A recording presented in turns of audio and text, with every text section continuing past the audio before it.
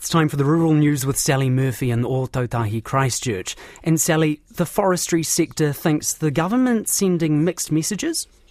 Kia ora, Michael, that's right. The Forest Owners Association says it's unclear if the government wants more trees or not. Speaking to Stuff last week, Climate Change Minister James Shaw said the government was exploring forestry's place in the emissions trading scheme and that one option could be the government becoming the exclusive purchaser of carbon credits from forest owners. At the moment, polluting industries can offset emissions by purchasing carbon units from forest owners or through quarterly auctions where the price fluctuates. Forest Owners Association President Grant Dodson says a centralised price wouldn't work. The emissions trading scheme is a scheme that is designed to bring about change. So it rewards people who sequester carbon credits or in turn reduce carbon emissions, and it provides a cost for people who are emitting.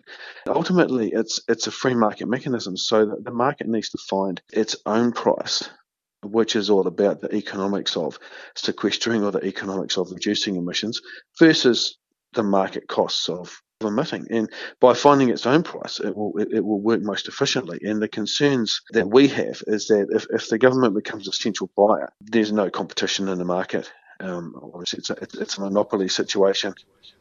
Mr Dodson says that would reduce the amount of trees being planted. Because you would have a situation where an investor doesn't have confidence that there's going to be a fair market price.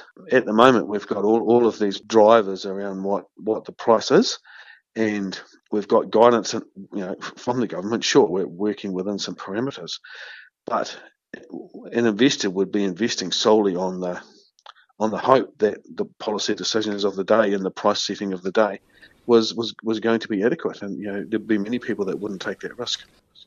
Mr Dodson says the Climate Change Commission has found that an additional 380,000 hectares of exotic trees need to be planted by 2035 to meet emission reduction targets. He says if the carbon price is pushed down, that target won't be met.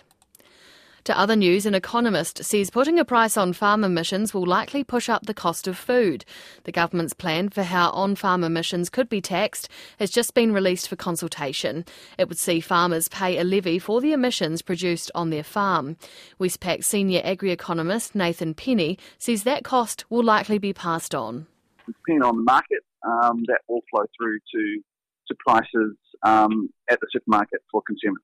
Farmers have to pass that cost on. In the case of dairy, New Zealand farmers are a big player in the global market, so invariably that means that the cost of lowering emissions will fall on to consumers both globally and here in New Zealand. Whereas for meat, New Zealand has less pricing power in global meat markets, so more of the cost will fall onto farmers. Meanwhile, senior agribusiness lecturer at Massey University, Dr James Lockhart, who's also a sheep and beef farmer, says there's no guarantee that boosting our international trade reputation with an emissions tax will translate to higher profits for farmers. The empirical evidence in the global market to support a premium being paid for on-farm emissions, let's just say, is scant.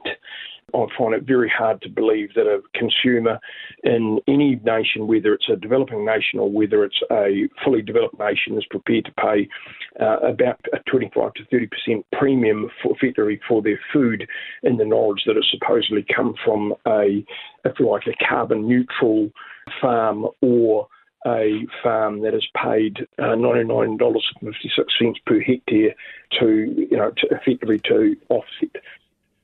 Dr James Lockhart says New Zealand farmers already have the reputation of being the lowest carbon farmers in the world, so the proposal will make little difference. An Otago farmer has been fined $12,000 and has been banned from owning cattle for 5 years after failing to provide adequate care for her animals. Carolyn Ireland was handed down the sentence in the Dunedin District Court yesterday. Kim Moody reports.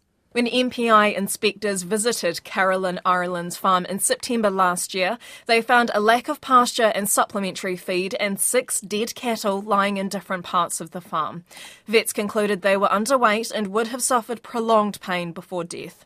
6 pregnant heifers also had to be euthanised as they were too small to deliver a calf without suffering pain and distress. And a month later, when all of Ireland's animals were mustered, 4 other emaciated cows were humanely euthanised.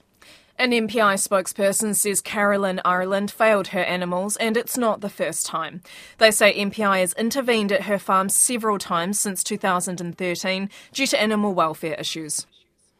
A flood of lamb into processing plants is pushing down returns for farmers.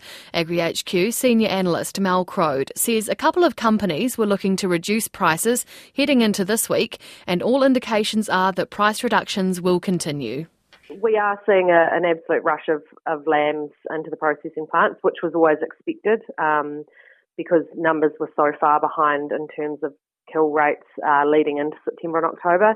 But basically, it's just a reflection of the U-turn in market demand overseas and softer prices through a number of markets. Just a whole raft of factors that are basically out of our control when it comes to sort of global markets, inflation, the talk of a recession. Everything is just working against lamb at the moment, and we're starting to see that reflected back in prices here. That's Mel Crode. And just lastly, there are signs China could be ready to discuss lifting the trade bans that pushed Australian lobster fishers close to breaking point.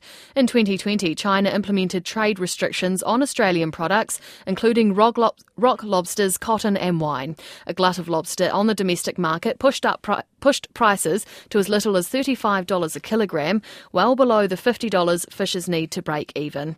Australia's Trade Minister, Don Farrell, is yet to meet his Chinese counterpart, but says Ambassador Zhao Chen has indicated his government is prepared to have discussions. And that's the rural news for today. Koe rā te porongo o te tai whenua.